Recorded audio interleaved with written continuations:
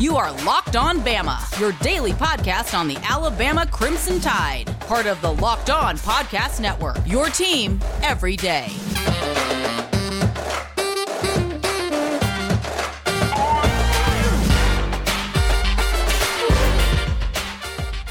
Hey, everybody, and welcome back into Locked On Bama. Luke Robinson, that's me. Jimmy Stein, that's him. Jimmy, how are you today? Good. We finally won an athletic contest.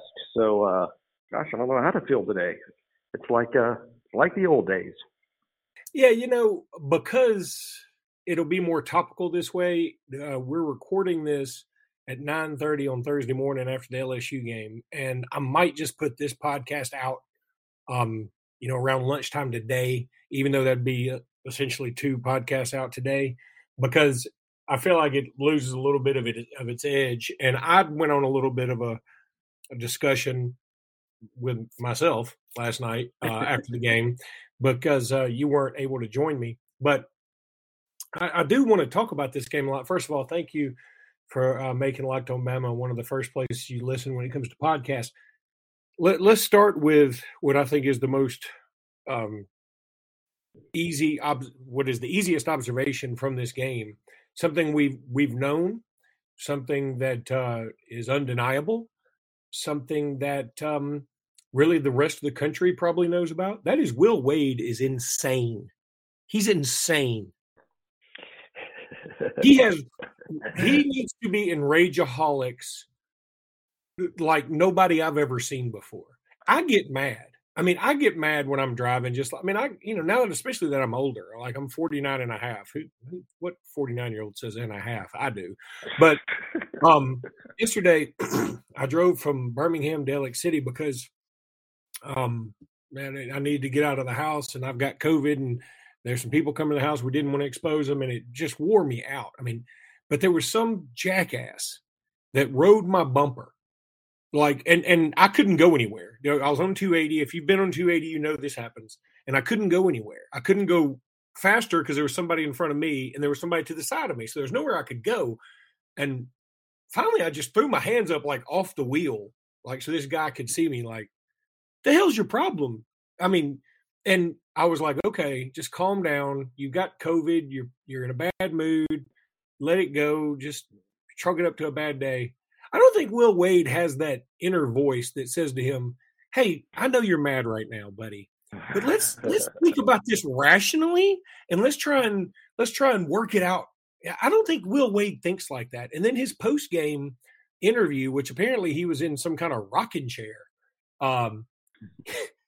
he went off on the reporter, not in a Nick Saban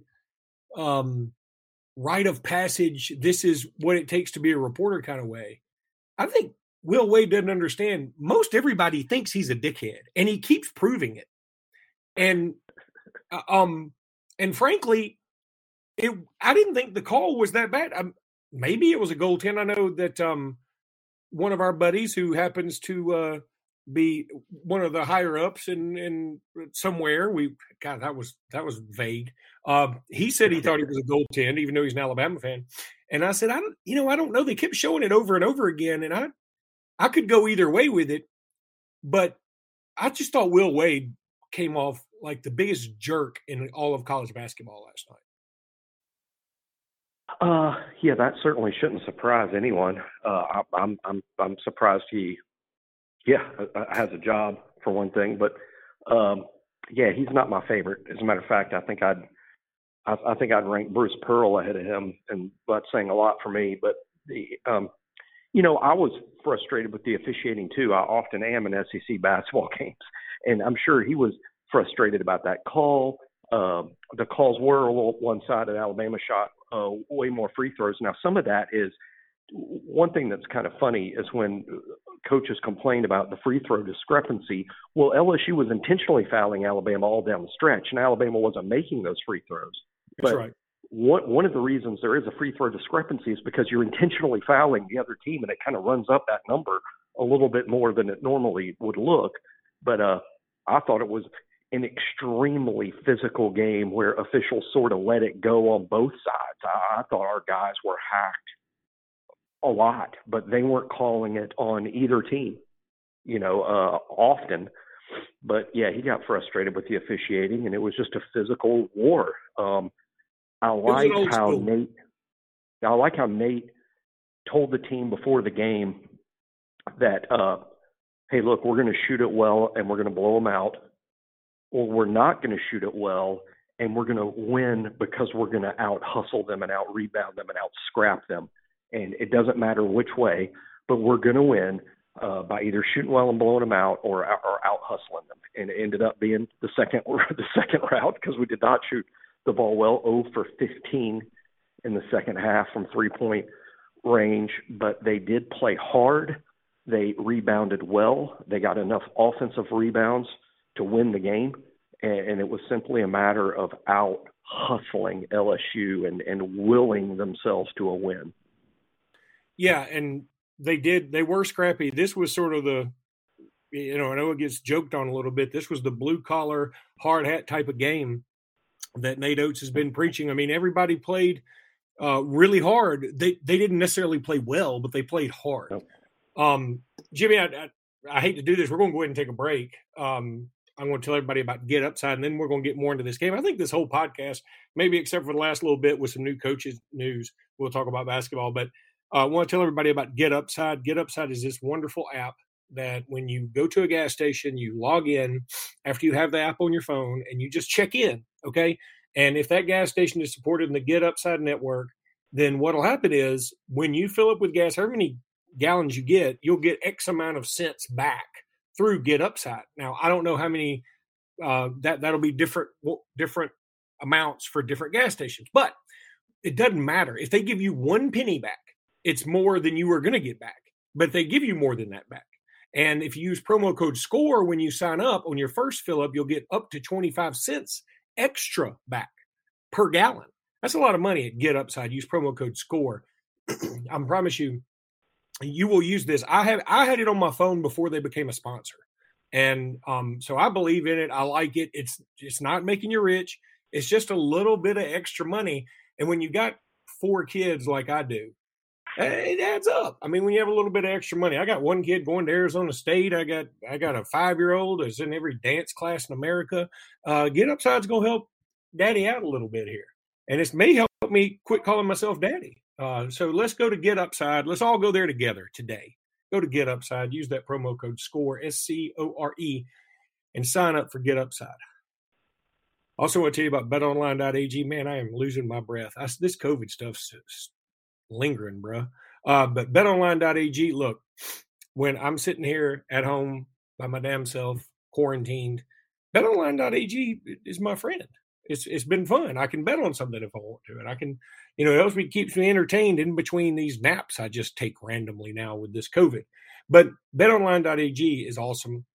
Bet on whatever you want to bet on. Literally, there's nothing you can't bet on. It's awesome. You can play poker, you can play blackjack, you can bet on college basketball, NBA, you can bet on pro football. They'll have all kind of prop bets for NFL this weekend. That's going to be a ton of fun. You can bet on futures. You can do whatever you want to at betonline.ag, and it's just so much fun. You can't beat it. Go to betonline.ag, use promo code LOCKEDON. You'll get a 50% welcome bonus on your first deposit. So if you put in $200, you get to play with $300. That's pretty great at betonline.ag. Betonline.ag is the place to go to get that bet in. You will absolutely love it. All right, Jimmy, let's go back to the game just for a minute. I'm going to throw out a few things and then let you rant, but here's some other things I took away from the game last night. Mm-hmm. LSU scored 67 points. They had 2 players score 45 of those points. That's interesting. Bama, meanwhile, had 70 points. And only 10 of those points came from this combination of 5 players: Bediako, Rojas, Davison, Gurley, and Gary. Now, Gary went out of the game, I don't know, with a little bit of time left in the first half, if I remember right. So he didn't score. Gurley had 6, JD had 4, or that I might have that vice versa. I think that's right.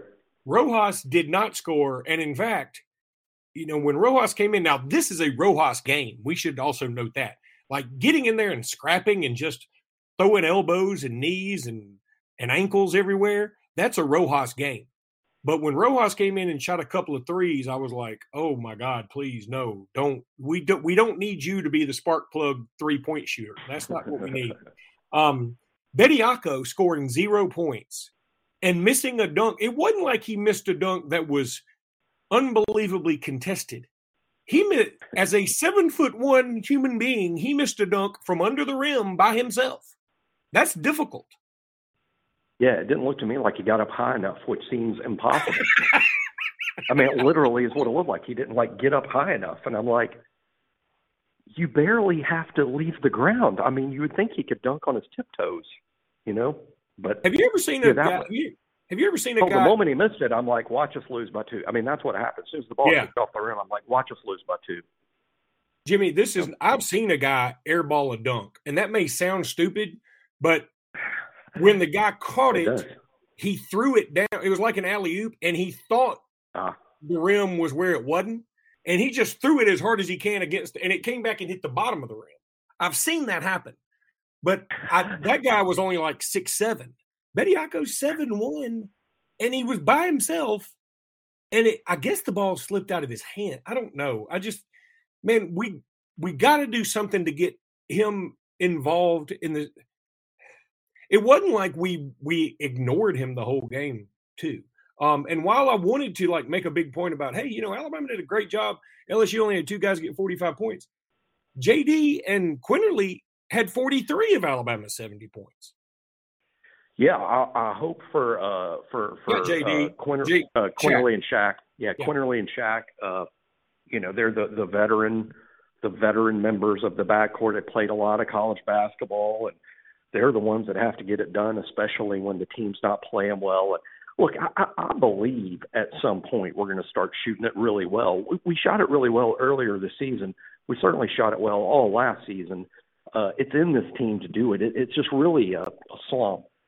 Those can end any particular game. It would be great if it ended before the 3-game Baylor, Kentucky, Auburn stretch that's coming up, because you'll need to be playing great in those games or you're going to get humiliated. But hopefully what Alabama can do is use the scrappiness, get a couple more wins here, make the win-loss total look a little better on the ledger against Missouri, against Georgia, get those 2 wins, and then see what happens in games that, while they would be huge wins, they won't be debilitating losses. The way college basketball works, when you lose to top 10 teams, it doesn't really matter. It doesn't affect your ability to make the tournament. It might affect your seeding to some extent, but Alabama just needed the win. They needed something good to happen, and it did. And I think we should focus more on how hard they play. There was some want to in that team, and want to matters a lot. I think sometimes as fans we get frustrated when we feel there's a lack of effort. There was no lack of effort last night. The team, they wanted to win that game. No, I agree. It's just so crazy to think. We were 7 of 19 in the first half. At 37%, which isn't awful. But 0 of 15 is 0%. That's terrible. That is really bad. Yep.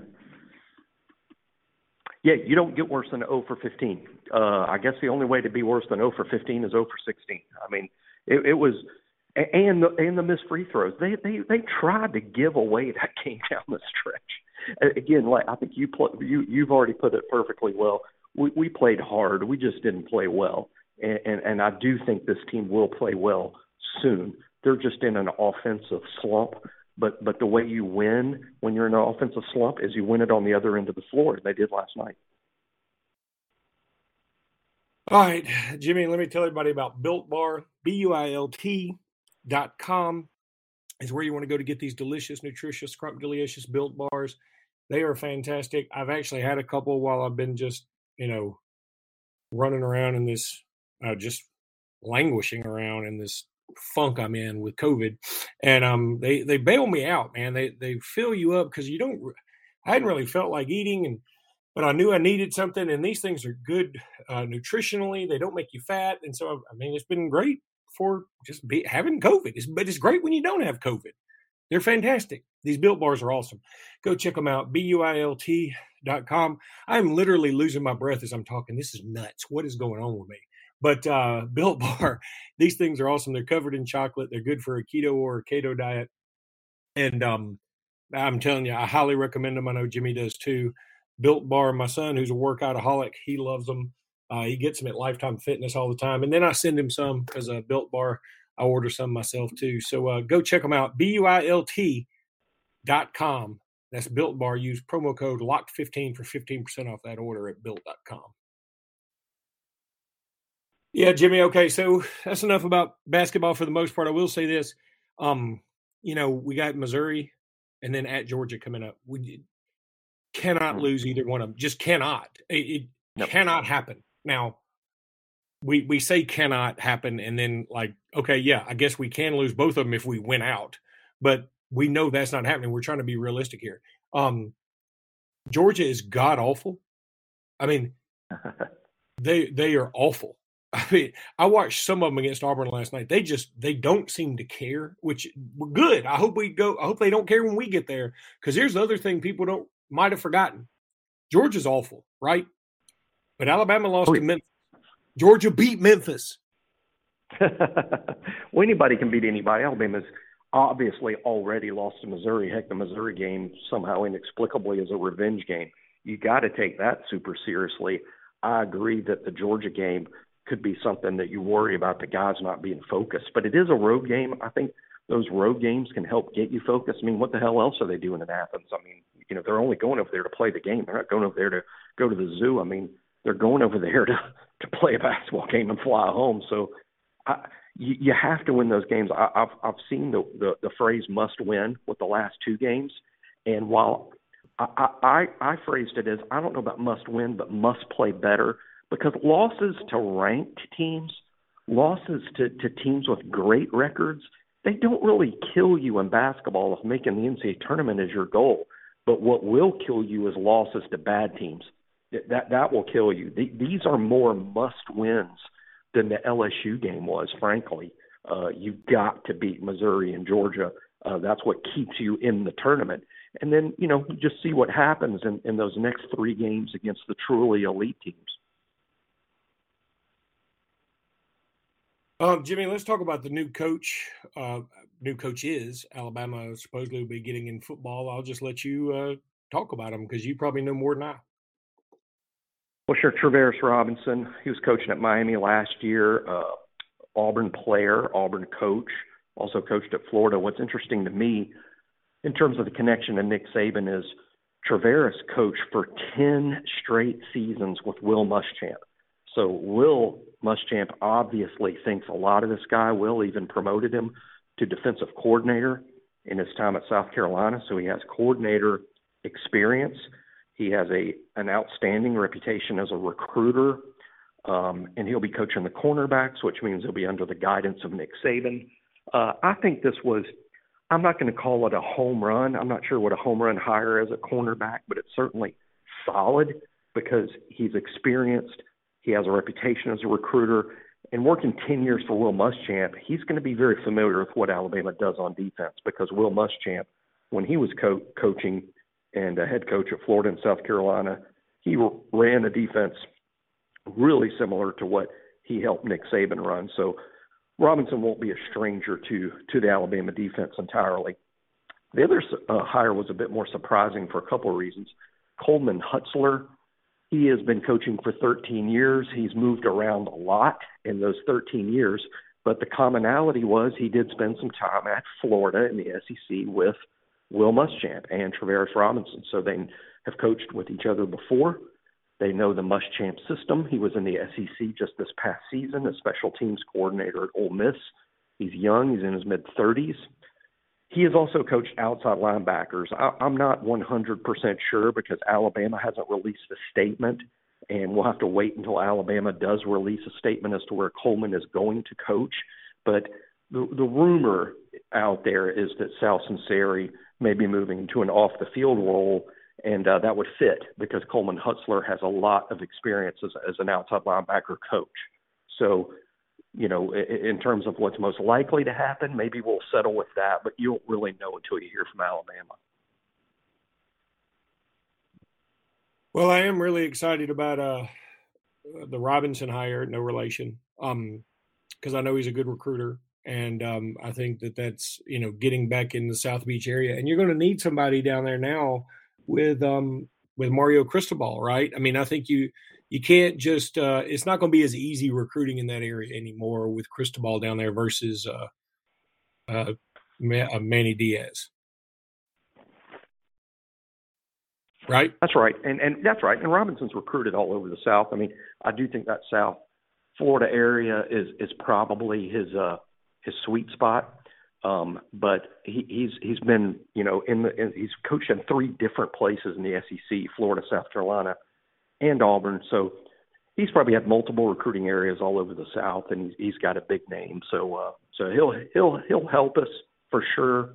And interesting that we have another Auburn player on the staff. I think this is the first one since James Willis, off the top of my head.